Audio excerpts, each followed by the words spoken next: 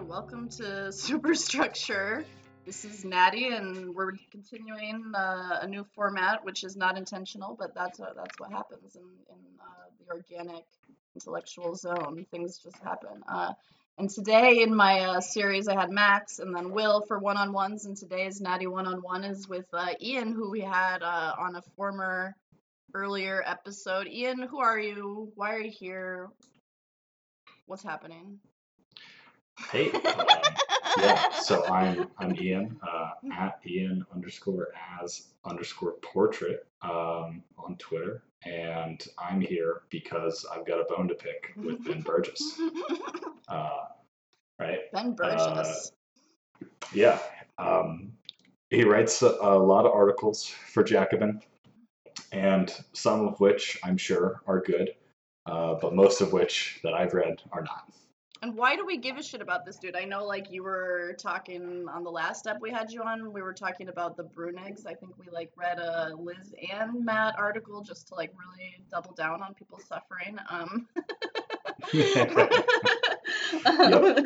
And maybe we're looking at something similar today, like, kind of where in our, like, hate watching of the internet left discourse, like, where within this do we care what Ben Burgess has to say, and why is it worth? Well, those are big questions. What is his role?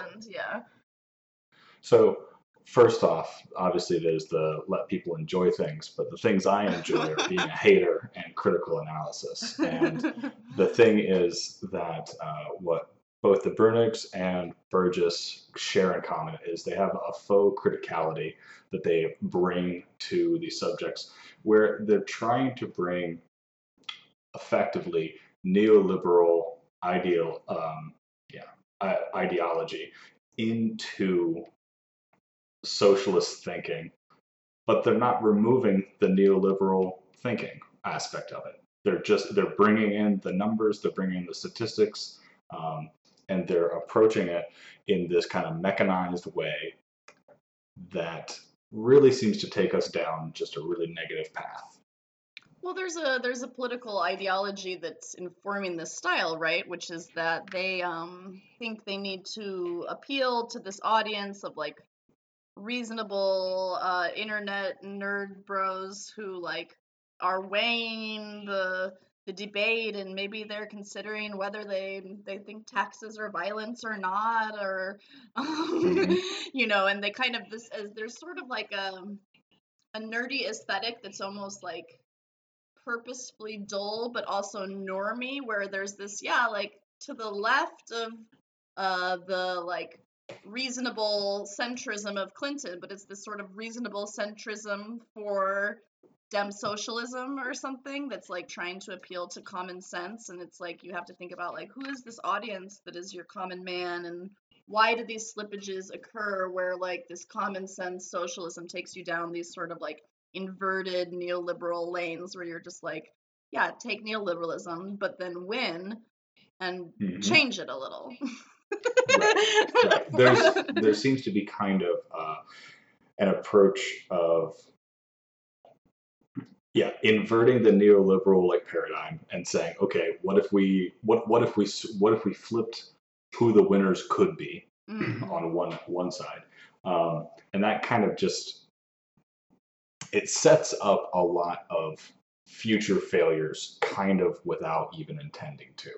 And when you have a lot of background as a thinker, as all three of these people do, to not recognize that kind of failure in your thought process is to really put a poison pill among all the left that you're trying to impact. Which is right? Which is in his case, like, what's his sphere? Because I know we're going to look at his Jacobin articles a bit, but he has several spheres. He's a prolific. We discovered to our great joy that he had 72 articles on Jacobin, which we read certainly all of them to do our due diligence. That's right. We took the Jordan Peterson approach, and we went ahead and read all of his work, watched all of his YouTube videos, all of the appearances. Absolutely. Oh God, there's so many of them. Jesus. All the Twitch debates. How long would that take you? Can you imagine? I think I think that you could, with the aid of like the speed button, right? I think that you could maybe get through all of his work in like a month or so. But it is a lot, right? Jesus. It is a lot of putting stuff out there. To our great joy, as I said, for the socialists. Mhm. Well, although not always. Right. Well, and what's interesting as well is that a not lot. really to our great joy, but Yeah. yeah. But please, If that didn't come across, Yeah. I'm glad that you put that note there for Well, anybody if who he's wasn't quite listening, following. I don't want to just be like a total bitch, like Right. I try to Right. mix like bitchy and nice, and so it's hard to It's find important. that balance. Yeah. Mhm.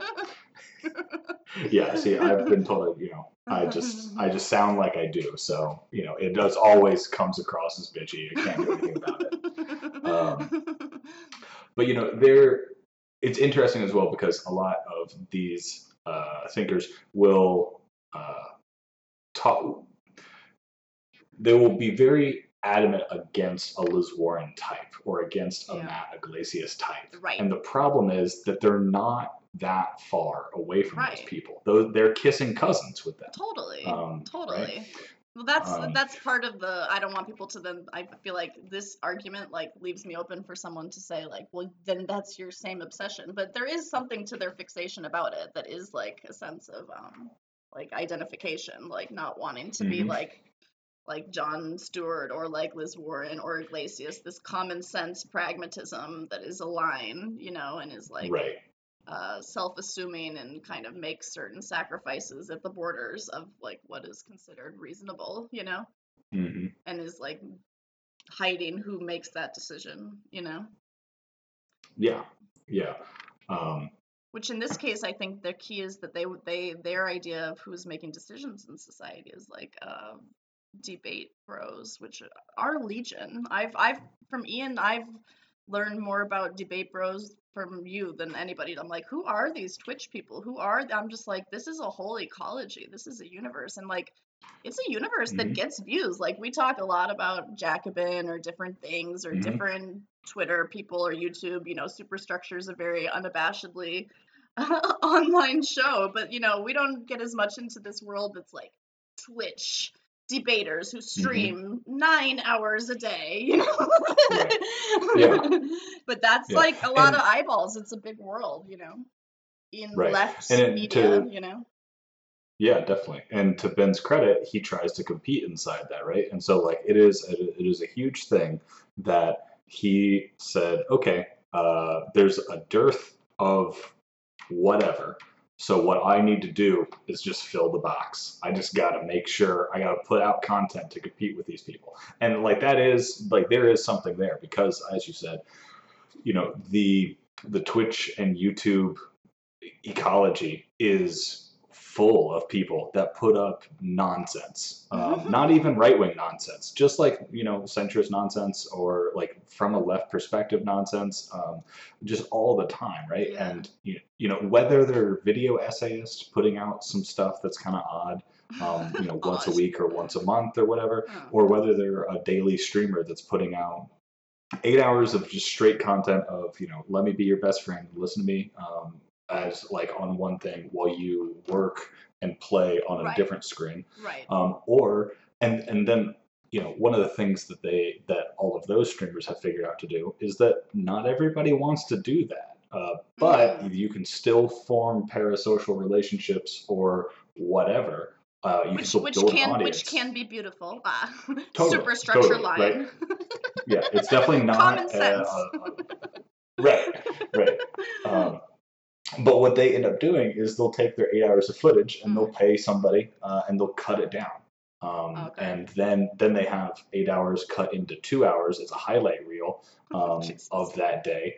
And then that just has all kinds of extra I just want to comment on like the aesthetics of it and like some of the politics of it that like I think it's interesting, like that I think probably like a lot of media, but that there is certainly like a kind of drab, like nerdy, like white I mean, I think there's there's a variety, you know, but a very male space. And I don't know that much about all these things, and I think probably there's countercurrents to all of Hmm. that. But I think, what do you think about like the aesthetics of like where Burgess is trying maybe to an extent to be like, hey, I can be of this, like I can be comfortably Yeah. of a certain style. I don't know. Like, how would you describe Yeah. that?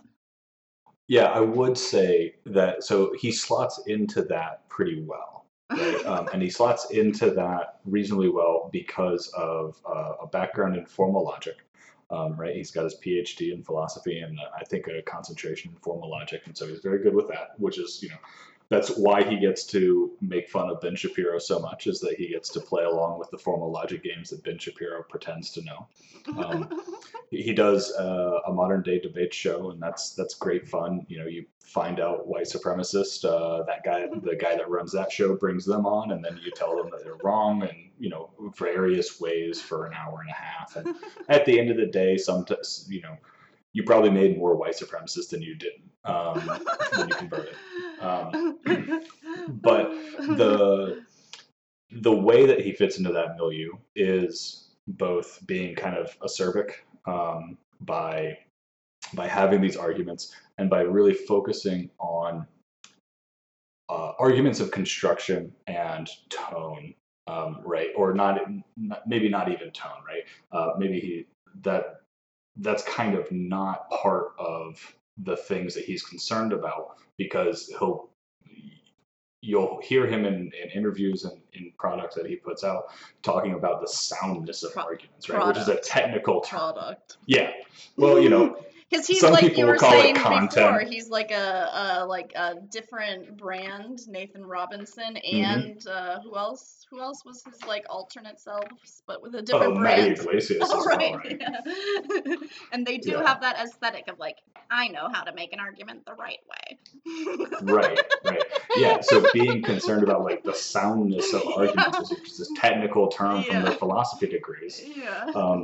Meanwhile, the audience isn't really paying attention to the soundness of the argument. They're paying attention to the passion of the person, to the way that it's delivered, right? And so they're paying attention to these areas that I am failing at right now, because I'm just talking, right, like neutrally about things. But if I wanted to, then I would start changing the way that I'm trying to deliver things and really try to like emphasize the complete lack that we have here in these allies. And that's the kind of type thing that an audience is there for, right? Like the enjoyment of an audience. Like nobody actually enjoys the teacher from Ferris Bueller just kind of like repeating these A equals A, A equals or not equal they do B, for P, the style, thing, maybe whatever. the passion of it, like the way Sam Cedar, that's like on that YouTube Right. lens that like through Michael Brooks, Ben Burgess comes out, but Sam Cedar like libertarians call in, and he kind of like has a way of well, what about the roads, kind of like his well, like, and with Sam Cedar's videos, with Sam Cedar's videos, what you notice is that he is always annoyed. Whenever a libertarian calls into his show, he takes them gladly, and then he switches from strictly having fun and a good time to let me hide how good of a time I'm about to have and put on this annoyed persona to where like I'm ready to snap at you and make snide comments kind of the whole time, and I'm looking to catch you into these little logical fallacies that you're going to fall into, like these spots where you're contradicting yourself, right? Like where you're hypocritical, whatever, and use that to needle the person. And what Ben hasn't mastered, again, if he's listening, here's a bit of constructive criticism. I don't think that he's mastered the way to needle other people. That doesn't come across entertainingly, and because he's still focused on the school version of it, right? Like he's writing a paper instead of being an entertainer with it. And that's how you get these 9-hour Twitch streamers to go on and have a 3-hour debate with on a panel of 12 people and just screaming at each other. Even with a moderator, they'll end up having one person talk at a time, but the way that they deliver their monologues is entirely set up to just kind of grab passions and then use logic as decoration. Well, because I think And Ben, probably has good intentions, but I also do think there's a sense in which, for me, Certainly. like his ethical compromises are like part of the style, and that like I'm sure it's possible you could be sort of a different type of radical debater. I don't really know that whole ecosystem, but I'm sure there's like people who are like going for a sort of like, you know, trans and like diverse and I don't know, like all kinds of streamers, you know, and that was a horrible description, but there are all kinds of people that are doing that work. Because he does, that is one of the like that is one of his niches he pisses off in particular. But but it's interesting like that I think part of his sort of being this like nag of a boring teacher that doesn't seem to me, I guess, like have this sort of sense of an entertainment that's ethical, this sort of like ethical pleasure that's like there can be an ethics to like actually getting the argument in a deeper way where you're not making these sacrifices and like the beauty and care of that, and I think he will too much go into this well to convince the nerds who are like our core social democratic audience, like I have to make some of the same types of moves someone like an edgelord centrist like Destiny makes, or even someone who's like to the left of that, like Mike from PA. There can be this sort of like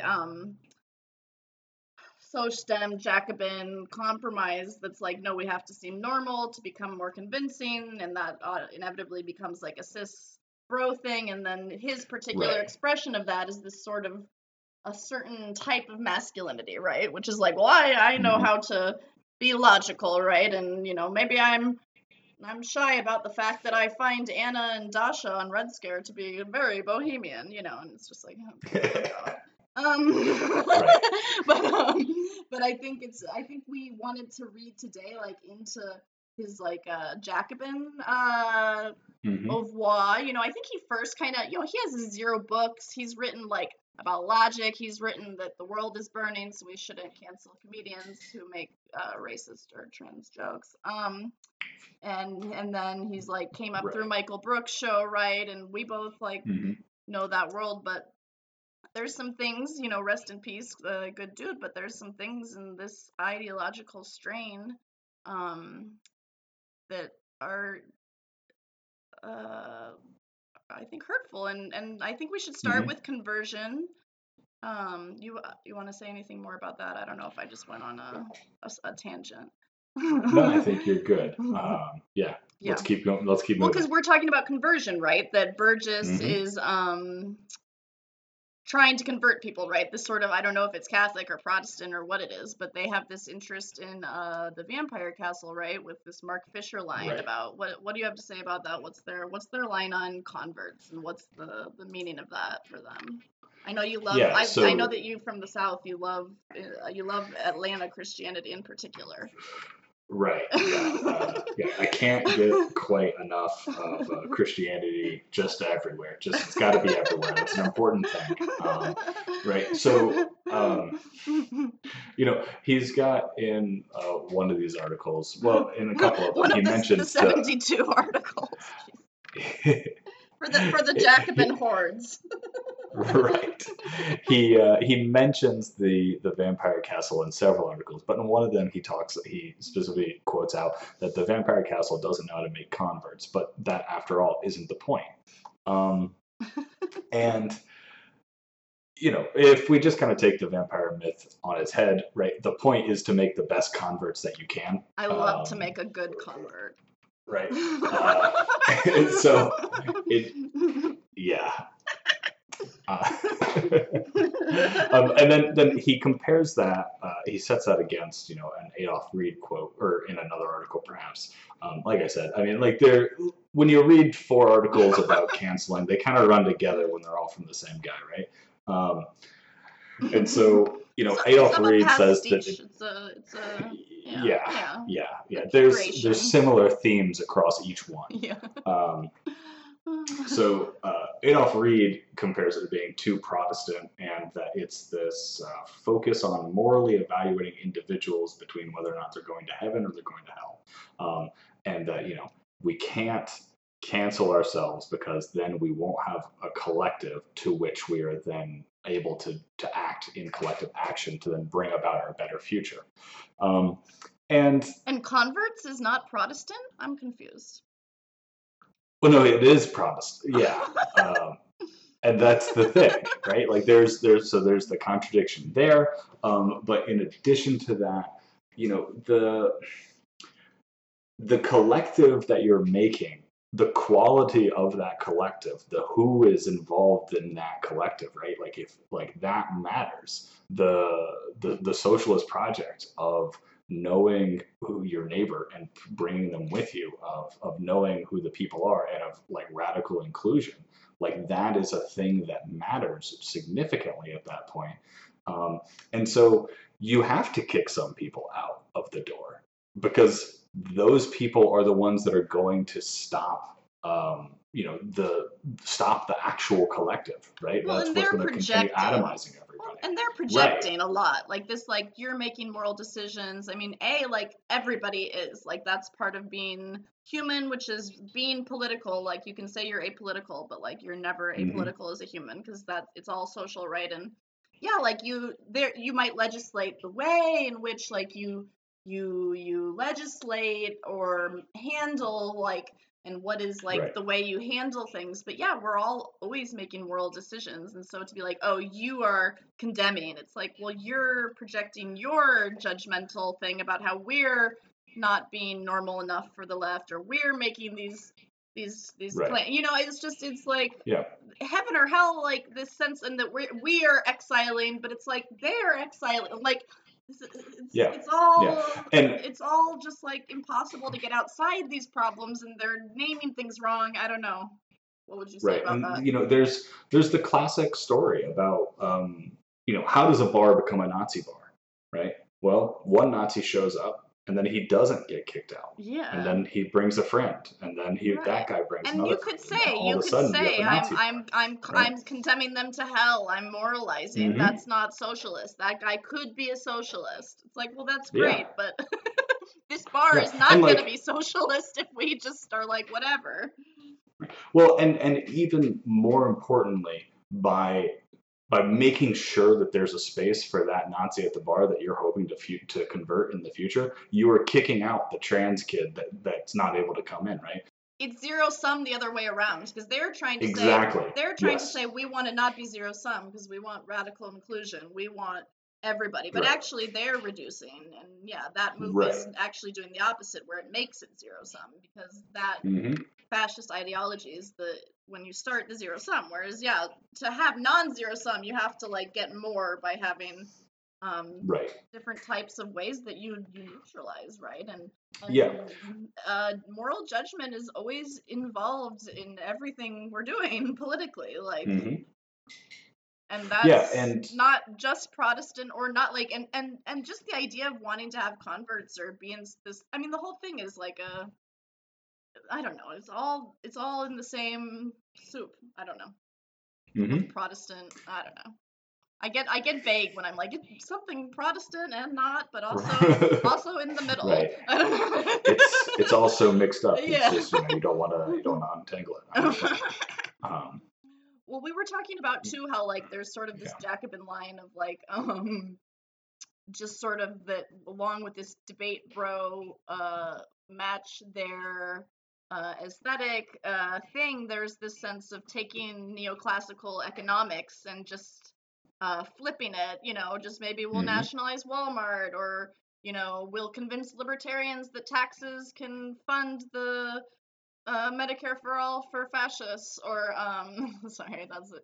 But they'll also use these things of this nerdiness of even on our allies on the left, sometimes I'll sense this sort of a Gnostic totem of Marx. Marx knew the way things were, and this is science, and this is the math of it. And that you were talking with Max, I know, about just the sense that it's almost like this Elon Musk figure from the left of this like magical totemic knowledge, but where you're just kind of using the winner's style and inverting it. I don't know if Yeah, I'm yeah. making So sense in like, this transition from what we were just talking about, but I don't have well, Will or so Max to intervene, you know?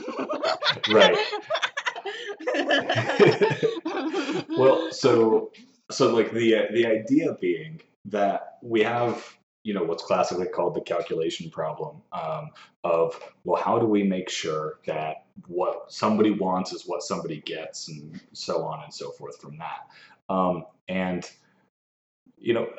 a lot of our comrades reduce it down to a math problem that luckily we've got much better computers than they had in the 40s, and that now we can solve, right? And so now you can, if you get a good enough graphics card, we can take it away from Bitcoin mining and we can put it towards, running an economy, right? Instead of putting a bunch of money into AI so that Elon Musk cars can drive better. What if we put that money into an AI that ran the economy and then And made, hey, made sure I'm that all things for were putting were money gone? into I'm all for putting the money from a like state spending Hmm. into big public works like that, but they're talking about the sense where it's like there's not a humanism to it, like there's a sense of like Right. this and this can happen within my people too. Like I think stylistically, I think a lot of people, for example, really like Brunig because he's just like I have Hmm. numbers. um Right.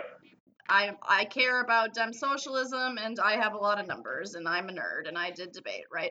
And Hmm. sometimes there's parts of MMT discourse that can get like that, right? Where they're just like, love to my MMT people, but there are elements of that style that can be like, no, we know the truth and like here's the numbers and Yeah. let's break it down, and that can make people tune out. Like you have to try to also intuitively paint a portrait of like what are the stakes of within this left discourse, like of thinking taxes differently that you spend first, or what are the stakes of understanding finance politically, like that finance is deeply political and we can't let it Hmm. be apoliticized, right? And the way they think in this mathy way about the economy is very austere. It has this sense of like Yeah.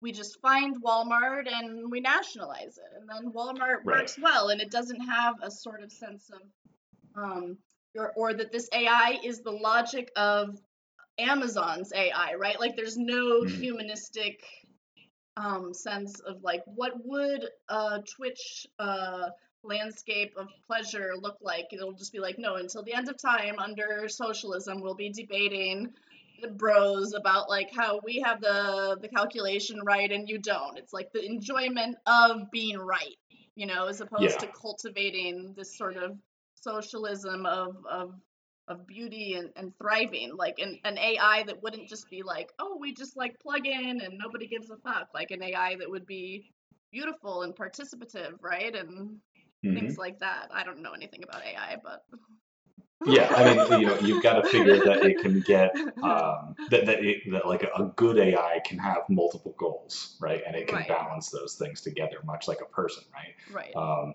And that a good AI is going to create beauty and create the opportunity for flourishing in a way that a human system would attempt to have, like, were the incentives set up correctly for that system, right? well, there's a deep cynicism about human nature. I think there's a deep sense of Yeah. cynicism about flourishing and pleasure. There's this, and he'll talk Hmm. about this, like, when I'm in the streets, on YouTube fighting libertarians, you know, well, what if Not they, just any libertarians either, right? It's Molyneux, who right? is both a cult leader and a crazy right wing extremist. No, they go. I Um, mean, there's something to be said about like what is the ethics of talking to these people at all, right? Especially right. framing them as the main people that you want to be winning over. Like, is the like Hmm. right wing white fascists the people you want to be winning over, right? Why is that your main audience? Like, is that who we want to become Jacobins, working Right. class readership, so that the working class can become one big co-op? Yeah. Right. But And like, why are you entertaining their argument. So like in this one particular one, right? He has this long block quote from Molyneux that I won't bother reading, but essentially it just says that Molyneux thinks that power corrupts, and absolute power corrupts absolutely. Okay, well, cool. You know what? You could have probably just used a Lincoln scare quote for that and said, like I just did off the top of my head. And you're a smart guy, Ben. You're right. You got a PhD. You know this. This is not like this is not an unheard of thing. But why? So why would you start up a whole thing where you said, "Hey, Molyneux said this. I completely agree." Now, I do have a different analysis at the end. My conclusion is different, but I do agree with everything that he just said. Right? And that you have to make that sacrifice to win. That these are just like, right. You gotta break a few eggs to have an omelet, you know? Right. And that's not the, that is not a thing without real sacrifice and without real threat to do. Right. Yeah. To seed that ground, right? Yeah, you know what? Let's say 9 out of 10 people, they read that and they said, "Cool, I'm never going to read anything from Molyneux ever again. That was great. That's all I needed." And then one guy goes on and reads from Molyneux some more. Yeah, of course. Well, and Molyneux looks like created a problem. Well, and Molyneux looks like he talks to leftists. He looks like he has a legitimate. He looks legitimate. Yeah, it's hard. It's hard. I get that those are like hard questions, and this is something they really get into a lot too, like with free speech. That, like, oftentimes he'll sort of take up the sense of like, well, with free speech, when Facebook bans a Nazi, which I don't know if they ever do that, but like this argument that let's say they could. Yeah, that this is going to hit the left because it does hit the left, and so we have to like support right-wingers not being banned, whereas like there's a lot of examples of it being good when right-wingers get banned. And it's also true that the left gets banned, but I don't think the left I think the causality is weird, but I also think it's like pointed where their interest is. I don't know. Right. And so, in a different article he mentions that the Wall Street Journal ads, those are never blocked, but ads for Jacobin are. Right? Because ads for Jacobin are counted as political speech and ads for Wall Street Journal are not. Okay, you know what? That's true. That's annoying and that's a bad thing for everybody involved. I agree. But that doesn't mean that that taking this radical free speech approach where like, okay, what we need to do is let, anybody say anything on the platform. That isn't going to create the same incentive either.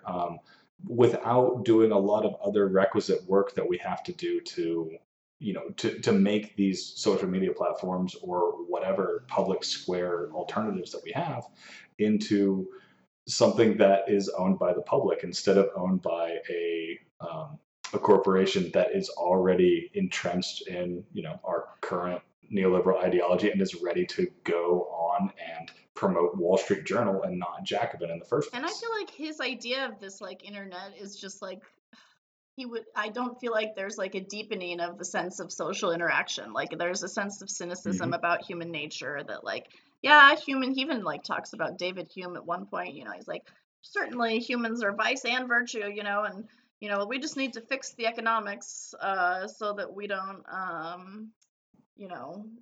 hurt each other, because who fucking knows. But it's like, I don't know, I want to think the thriving of possibility a little deeper. And I do care about that our experiences be even richer with each other in these forums, and just this sort of constant harping on, we need to let these conservatives talk. Nope, don't correct anybody when they say something reactionary on the left. We might alienate a worker. It's like, well, that's shitty for oppressed people and shitty for me, and like I'm not enjoying that. Like I'm not saying my enjoyment is all that matters, but like on an ethical, personal level that like cares deeply about the politics of it, I don't find that pleasant. Like to just be dickish and just like, whatever, humans are shit, like who knows, anyway, let's do more logic, like let's just have infinite lack of style. I'm sorry, but well, and to that point, right, like the idea that that running around and saying, okay, so if every, like, the problem with cancel culture, the problem with online discourse, the problem with social media is a problem of scale, right? What happens is we get 10,000 people in a room and then all of them get to shout, and that causes a big problem. Like at that point, you are just kind of replicating a hierarchy, and you're replicating a hierarchy in the way that you are uncommitted to a fundamental like goodness of the people that you're talking about, right? Like that okay, at the end of the day, there's some kind of core bad thing inside them that draws them to that, instead of saying, okay, well maybe there's, if we were able to take care of a bunch of these material concerns, maybe then we wouldn't have such a big problem, right? Well, I With think all this stuff. well, they say the opposite in a way. Like they try to claim they're saying the opposite, right? Like, oh, I don't want to cancel Mm-hmm. anybody because everybody's savable. But I think you're right. There's actually a deep cynicism about it, because it's Right. like actually to love somebody is often to tell them in no uncertain terms that you think they are wrong. Mm-hmm. Yeah. Reminds me of a story. And not just for logic, even though you could No, be yeah. logical, you don't want to Right. have a bad, unfair argument. Yes, that's just ethics, right? Yeah, so I'll tell a story that's going to accuse me of being called maternalistic. Oh no, the worst. Right, No. the worst. No, how could you? Right, which is when I was learning Russian, which I'm very bad at now. But when I was learning it, we got told a story about the Russian culture at the time, and so like if you were walking around and you didn't have a hat on, you would expect a babushka to show up and to get in your face and to say like, hey, you need to put a hat on. Here, you need to and she would grab you by the arm and she'd escort you to a hat shop and you would go get a hat, right? And you go buy a hat because she said you need to have a hat. She said, Mijo, and she took your hair and she took your ear. That's right. And was like, you dumb bitch. Yeah, exactly. She grabbed your ear and she said, how are you out here in the cold like this? You need a fucking hat on. What are you doing? And some right? of these people try to do that, but in a shitty way. Like Adolf Reed will do it in this like Jordan Peterson fatherhood, like creepy way, right? That's like, clean your room, you anarchist. And I'm like, whoa, like you're not fun. Like I don't in my picture of like a cool matriarchy, they get you the hat and they're fun. Right, exactly, right? And so, and like at the end of it, right, after she's appropriately chastised you and now you have a hat, right, she just left.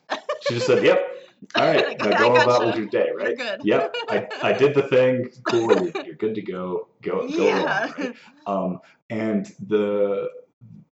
that takes an amount of care for the random stranger that we're not seeing in these things where we're saying, okay, these cancel culture people, like the people who are doing this, like they're all just monsters inherently and everything like that, right? It's not setting up a positive understanding of the people who you would like to empower through socialism, even if you've promised that no, but I mean it.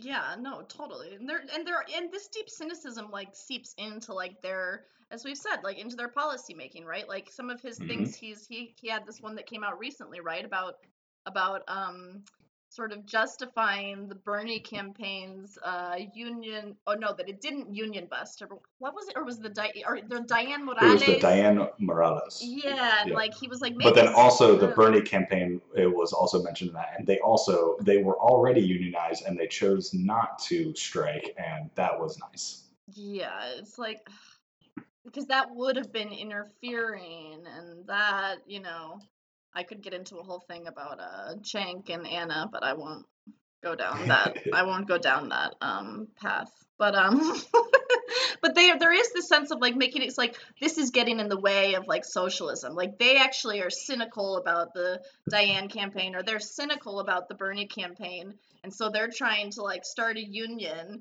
in order to interrupt the path of socialism. And then he like compares that to like right-wing historical political action, like the right-wing truckers strike during Allende, and then he's also talking about like, I don't know, Boschkar mentioned to me the right wing in Venezuela and Ukraine. I'm like, Wait a second. Right. So you just compared Bernie's campaign unionizing to fascists in Ukraine, like, and Or because Bernie, because not me right. us, which he compares to an old Miners song. He's like, yeah, not me us, bitch. Don't unionize. Sometimes that's fascist. It's like, is this Right. really made for Molyneux? I can see who you're trying to attract. You have an audience. It does seem, Hmm. like what is Yeah. this? Yeah. And it's one of those things where you like fruit from the poison tree, right? Is kind of just like, to get back to the Protestant stuff. That's the problem here. If the labor movement matters, if its gains matter, if the workers matter, if the workers do not need or should not be oppressed, then the campaigns that are struggling for their rights need to not oppress them at the start. You can't start in that kind of soil and expect to actually get anywhere because, as he says in another I article, love soil. Also food. but as he says in No, I'm just another kidding. I'm just article, kidding. there is Can mix our metaphors. there are problems with worker union or with worker co-ops. I mean, Hmm. right, and like that they have disadvantages against firms. Well, okay, like that's true, but they're better. So you need to just go ahead and suck it up and have it and let it happen for Right. for these campaigns. And wouldn't it be nice if there was perhaps a union of electoral workers that was Yeah. always working to work for the next socialist candidate? And even if it had MMT inspired funding behind it, right? Right. A campaign workers guild that got local Hmm. grant money that states Yeah. didn't reactionarily limit them from getting. So the thing that makes the political consultants that are hired by the Democrats or the GOP any good, for whatever good they may serve occasionally, is that they have experience doing it, right? So they don't have Which is, a socialist upstart campaign that is yeah. not liked by anybody in the establishment, having to figure everything out for the first go in the campaign time. Right. Instead, they already kind of know how it goes. They know how to make something happen. They've tried out one or two things. They have an idea. Right. And so, if we think that electoral politics can solve any problems, just even one problem at all, if it's at all a place of struggle, then there should be a union involved that allows us to create power. Right. We need to have, like, this is what dual power is. It's to have our people in a place where they can affect change and where they can create opportunities for our candidates to go and change, our conditions. I just think it's weird to be cynical. Like, I remember when Cenk Uygur for Young Turks, like, ran for some representative thing, and there was a TYT union, like, that did their campaign right before he was going to start up his campaign or something, and some of those people were, like, behind the scenes, like, oh, this is cynical because they're trying to, like, for the centrist Dems. It's like, and, he didn't get that many votes. It's like, TYT isn't big enough to, that may be big in this certain sphere, but it's not necessarily big enough to just get you prominence in a local Dem race. That's not necessarily how those types of networks work. Like, it's a different channel in a way. Like, there's connections, but they're not one-to-one. So this cynicism that, oh, like, this is a cynical, centrist, like, sabotage right-wing union is, like, a really cynical view of campaign workers, which is, like, some of this right-wing slippage that happens. And to tie that into the co-ops, I mean, I think he's always arguing right for co-ops, but by, instead of saying, like, maybe we could have grants, maybe we could have the state, like, have certain types of co-ops they backed and gave grants to without interest or something, public banking. Instead, it's like, well, it is hard out there, but it's really good that they could, like, close down, not make profit during COVID, but at least they wouldn't get infected. But that did hurt their business, and I'm sure that's probably true, but I think that temptation is, like, what can lead into this. Actually, socialism will be, like, to nationalize Walmart, and he'll cite, like, neoclassical things. He's like, I will admit that, like, part of the problem with the Soviet Union was the calculation problem, right? They didn't have price signals, and I'm sure there's valid critiques of like whatever production and distribution system was occurring. But I don't think I Mm-hmm. don't think price signals to me sounds like pretty like Hayekian, or I'm not an expert on that, but I mean, I think prices, people like Nathan Tankis and Ron Gray have Mm-hmm. looked at that a lot, that prices are more complicated than that. Like, there's more institutional long-term stability to prices than this sort of claim as if we're just out here having choices in the market that like make prices Right. fluctuate. Like, it's supply and chains, or it's much different, Mm-hmm. and institutions are what's affecting that. And so it makes sense then, if you think it's so hard to be in a co-op, but really noble, sort of this charity mindset too, right? It's really noble and really Right. good, but it will be hard out there. So also we need like a robust national Walmart sector. I don't know. It's just like it's kind of coming out of this austerity foundation that Mm-hmm. makes sense in the logic of, we have to just play their game and like have better arguments and be really persistent, right? Like, as many Right. Jacobin articles as possible, because that will organize the class, like, as opposed to maybe having some self-consciousness about the medium you're in, right? Like, we are in niche, sort of self-selected mediums that we're willing to accept lots of different people and want to be accessible to lots of different type of people, but none of this media is necessarily just, I think it's influencing people who work in politics or who are in communities. That's the idea, and then that's like at different levels. But just the idea that I write about worker co-ops and Jacobin, and then we'll just organize Mm-hmm. enough of them, and then that, I mean, it's just, I don't know, and then, but we'll probably fail, and then we'll need to nationalize Right. Walmart, but no riots, because riots will piss off conservatives, that. Right. Oh, but also a right-wing riot is not fascist. Yeah, that's another can Yeah, of that's worms. another. Yeah.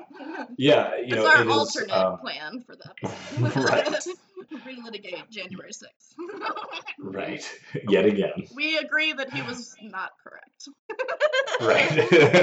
Ben, you're Yeah. wrong on this also. Yeah. Again, it gets back to that slippage that you were talking about. The right wing slippage dropping into just all the framing that you do.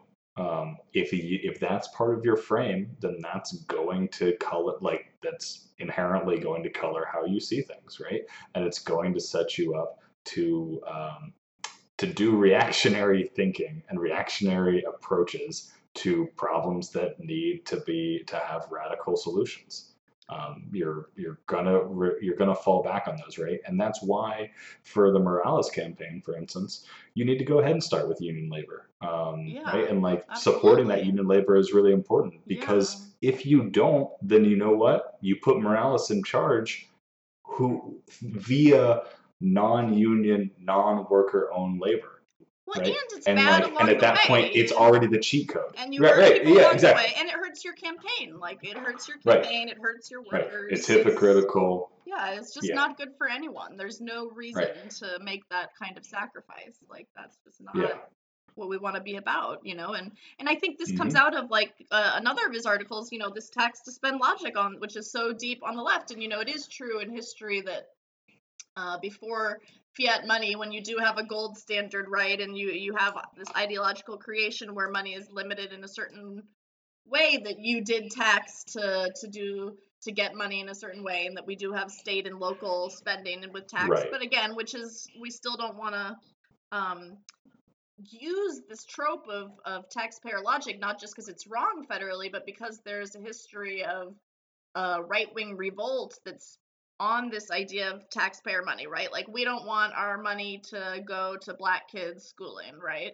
And so Ben's writing about this. He's like, all right, this is something really important for the left, which is, I'm going to teach you all basically to debate a libertarian who like thinks taxes is Mm-hmm. violence, right? Like, you're out in the wild, you run into a libertarian, they think taxes are violence. This is the the Sam Cedar, where we would have to probably tell Sam Cedar too, like, the taxes build the roads isn't quite the right point of view either, because you're Right. you're naturalizing this idea that we have the amount of money that's out there in the capitalist economy and we can take some of it in, right? And then that's not violence because we care about the public. And then you're just not really politicizing finance correctly because you're not understanding that spending comes first, especially federally, and that all of it Right. is created that way. And he goes through imminently, right? Like, all right, like you're like I said, you're talking to some dude, and he's like, look, taxes are violence, and like, what are you gonna do? What are you gonna say? And Right. he's like, huh, it must be ironic for these libertarians that tax day is just a couple days after Bastille Day. I'm like, what is this? A nightmare sense of humor? Like, yeah, just like. Just that joke super landed. Yeah, I know. I'm just definitely. like, okay, that's so true. So my hot take Yeah. about this Yeah. is that when you fight in this format, and when you take upon the libertarian approach to this stuff, what you do is you've forgotten that we're capitalist, like we're inside a capitalist system, and you are strictly fighting upon feudal grounds, right? The idea of how these taxes, how like you need to gather these taxes so you can then spend these taxes, is an idea that is more commensurate with feudal, like with whatever your conception of feudal logic is, right? In that you've got some dude who goes out there with a gun or a sword or whatever, and he says, hey, give me some of that stuff you made, and I'm going to go sell it somewhere else, and that's going to be part of my money, right? And like, haha, you can't move.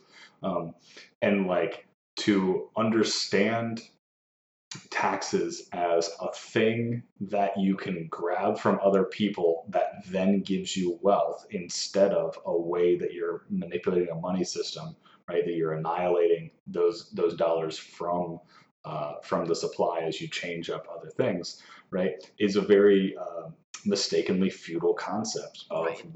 of money and how money is interacting, instead of a capitalist idea of money, in that like we have a strong state that's in control of this whole thing and can then print its own Yeah, bills and kind of go and from even there. that maybe it's like beyond that. That's just capitalism. I know, like I have to do an interview with Scott Ferguson at some Mm-hmm. point about this. Like that one of his hottest takes is that that the idea of Nice. capitalism too, like we maybe cede too much to that feudal ground. That there is designed in certainly like this corporate and capitalist system where, right, you have liberal money is like the Mm-hmm. sense that money, or neoliberal money, that money has been made for this sort of capitalist, like roughly termed system, but that still there's a Mm-hmm. public core that is not capitalist, right? That because of this spending first, that you only ever make the public capitalist, right? And so Right. there's always a core of the public there that,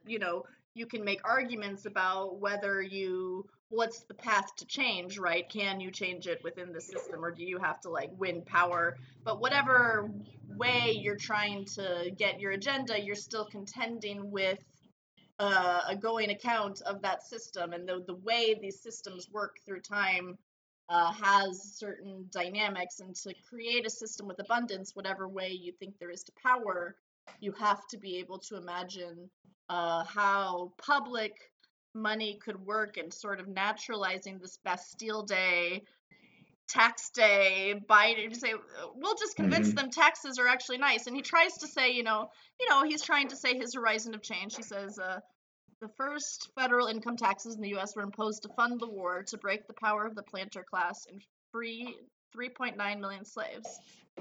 Okay, that's nice. That's beautiful. Now, Yeah, that's good. I don't think that, like, I'm not sure that was like a tax movement.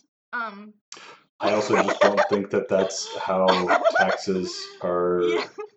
Like again, right? Like that goes back to like, is that how taxes work? Or Yeah. do you grab taxes and then pay people like that? Yeah, Is that how is that that works? how the Civil War worked? Like, I don't. Is that how I mean, I think finance is really politically important, and so Yeah. to have abolition, right, and abolish slaves. Like, I want to really celebrate where monetary systems should be intervening in that. But I think it's, if you're writing in Jacobin, and like a place that is like often not dealing with MMT, to be saying that This was without a doubt the deepest and most important advance in human freedom enabled by taxation thus far, and it won't be the last. It's like the entire aesthetic Hmm. of, is just taxes, and he like is on the record is thinking abolition is not realistic now. So he's not even an abolition taxation Right. person anyway, so that's cynical to be like Right. taxes are good for abolition, and you're not even understanding that taxes are abolition, right? When people think, Hmm. well, we need to tax the rich, um, tax Jeff Bezos to fund the economy. You're not understanding that that's not a source. That's not spending. That's the democracy of abolishing wealth that makes it not be fair. But that Right. actual abolition, as far as finance, is spending into creation public programs. It's not just like, and that abolition has all of these human elements that are not just like about winning over some Molyneux libertarian tax nerds and be like, no, no, no, Bastille Day was good, and Right. and taxes freed the slaves. Yeah. Well, and with that Taxes aren't conception of slavery. Yeah, taxes, yeah. yeah, with that conception of taxes, how is the country not a worker co-op? Well, Like not yours, right? But this we're all paying in, creating the United States Army that then's going to go and free the slaves, right? That like at that point, like we're like the job's done. We're stopped because we're part of the worker co-op of the creation and sustaining of America. Like where else are you trying to go? right, Um, that's interesting. Well, yeah, because it's like there's already all there will ever be, yeah, and there's no right. creation nor abolition. Hmm. It's just like sort of a, Right. And yeah, like you have your nothing needs voice to be in changed, and yeah, you have your voice in the workers co-op because you have a vote, which and is that vote then goes over to your union rep, and then your union rep goes and talks to their senate rep, and then like all that stuff like just kind of goes around from there. this is Um, Ian's inner left wing libertarian is like, look, I'm not gonna lie to you. I wouldn't mind not paying taxes. I'm just yeah, I wouldn't mind, but right, like the what I'm saying is that this view that we're seeing in the article that we're talking about the Yeah. libertarian tax setup, Yeah. it sets up the horizon of possibility is very close at that point. Yeah, it's just We're already there with yeah. that. It, And if only we could just redirect our tax funds to the ways that we want to, right? yeah. Like that's what it is, Yeah, instead and if of Walmart a had more a U.S. radical flag approach. on it instead of Right. Hugo Chavez's funded army in front of it Hmm. with Fred Jameson and a DSA coalition on its way to Cuba. Sorry, I'm a bitch. But we I think we value to an extent like some of this attempt to this sense of I'm going to be this sort of populist, simple person who tries to be out there talking with people and care about them. But there's just the aesthetic choices, the people he's reading as his audience. There's just so many sacrifices that are assumed at every step, and it always has to do with ceding to right wing ideology is like the best Right. way to win people over, but also talking out of both sides of your mouth, right? Like we can't have a left strike because, like, what about right Hmm. wing strikers, or Right. or we can't have MMT because I don't know why, but I don't know what's their reasoning Right. on that, but we can't have abolition because that's not reasonable. That's the whole aesthetic is just an aesthetic of premature sacrifice, and you can see that it's premature and that he's always declaring, right? You talked about a hierarchy, and he's always deciding, he's making constant decisions about what's right and wrong, and Yeah. and speaking constantly, which great, like we're all for inflationary speaking at superstructure, but like we also are for like taking an ethical and aesthetic accounting for like what your engagement is and like what are your values. And I think that, and listening to I mean, I just think that we have really different values about what we want for the left, and this sort of constant insisting on like we need free speech, we need to make sure we don't shut down this right winger Nazi in the bar too quickly is just, that's all that ever Right. happens. You never get to talk about new ideas. You never get to talk about grants or funding. You're just having, like you said, this thing that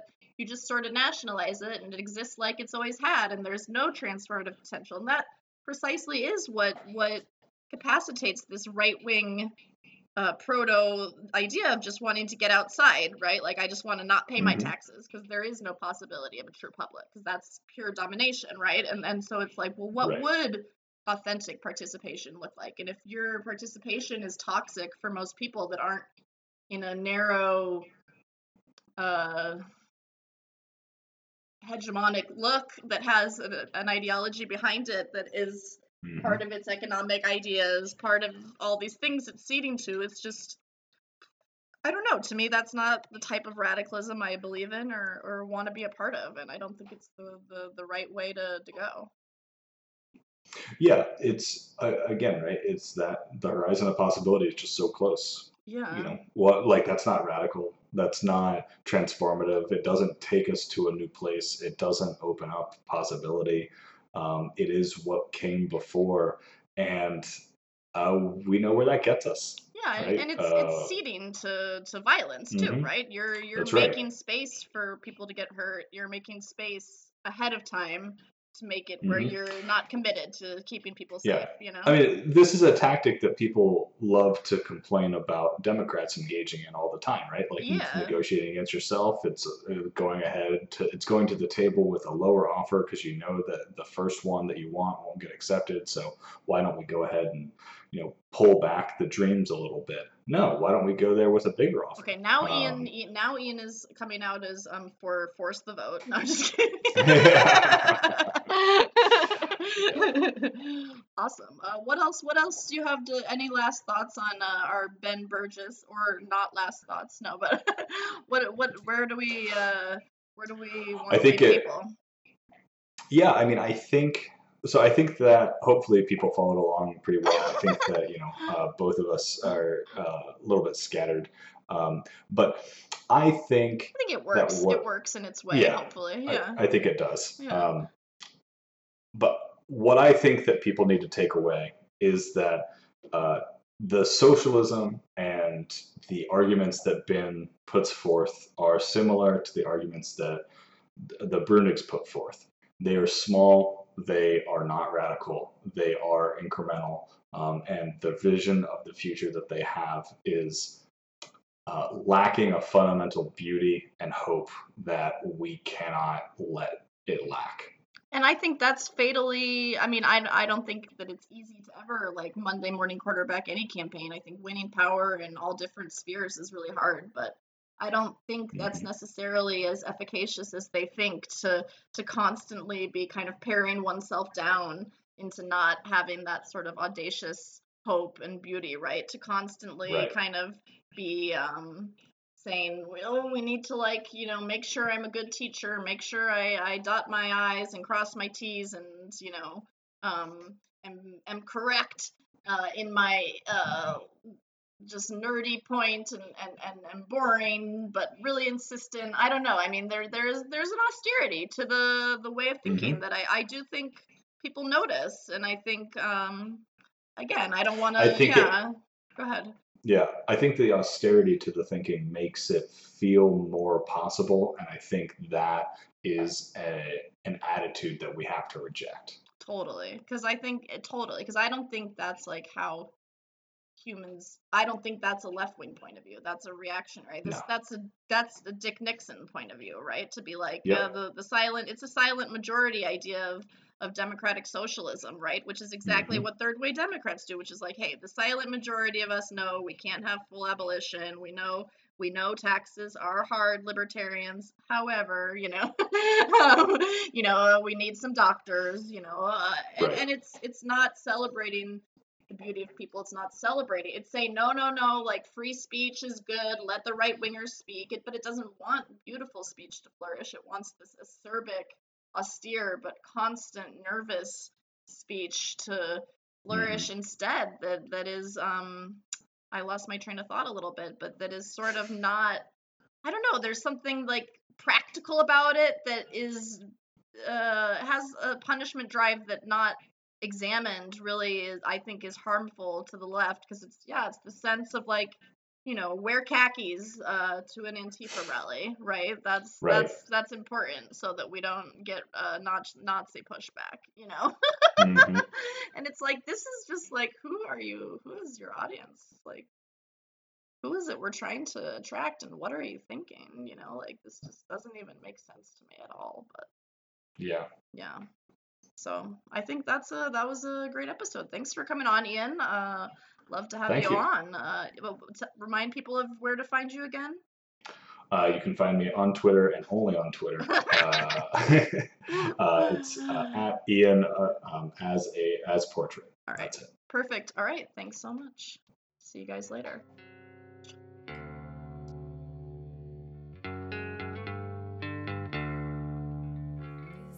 Can't catch all your twisted words before they're walking. At least that's what I heard. Trying to pick them as you're talking, causing both minds to blur. Taking shape, they fail you, each one missing its mark. Unperturbed, they've derailed me. Our mouths and minds are too far apart. Shallow words are the words we use, and shallow words mean nothing new. And shallow work is the work we do, and shallow work breeds nothing new. Love them when I see them, will lose me if they follow. I only need to please them, but my mouth feels somewhat hollow. We grew up underwater, now our eyes hurt.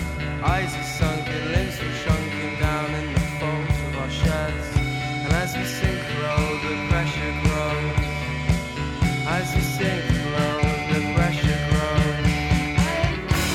Opening the curtains and letting the light in, letting it touch my skin, letting it consume and shimmer. And as I turn back around towards the bed, I am opening up the book and flicking through the pages and putting pen to paper.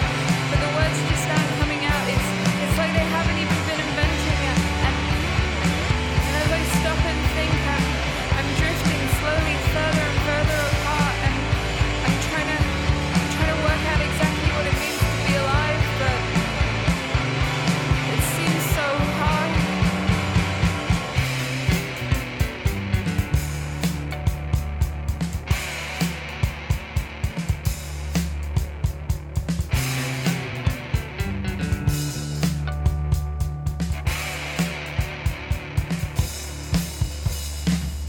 Only wax screws the silence between all the lips, so my mouths can run. And you've waited for the silence all year to unstick your tongue. 'Cause shallow words are never true, your shallow words are never true. Yeah, shallow words breed nothing new, shallow words breed nothing new. It cuts our teeth, and it cuts our teeth again, and it bites our tongue, it bites our tongue again, and it cuts our teeth, it cuts our teeth again, it cuts our teeth. It cuts our teeth again.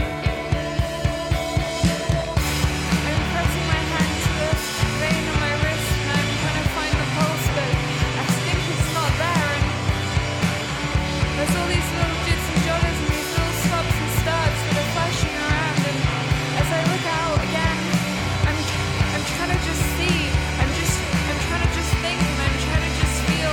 And I know that I'm here and I know that I'm real, but I just don't know why. I can't quite explain myself. It's just these things. I thought of this last transport of giddy joy, and a whisper of manic mirth from another hydra, headstrong boy.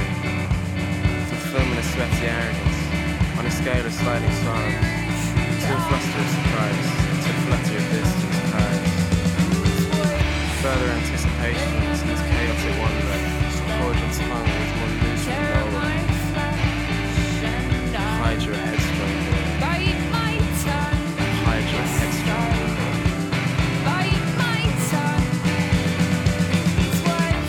A thoughtless lust to a transport of giddy joy, and a whisper of manic mirth to another hydra, headstrong boy. Fulfillment of sweaty arrogance and a scale of sliding sorrow, from a fluster of surprise to a flutter of distant cries. Further anticipation is this chaotic wonder, so hold your tongue with one loose from nowhere. Hydra, headstrong boy. Hydra.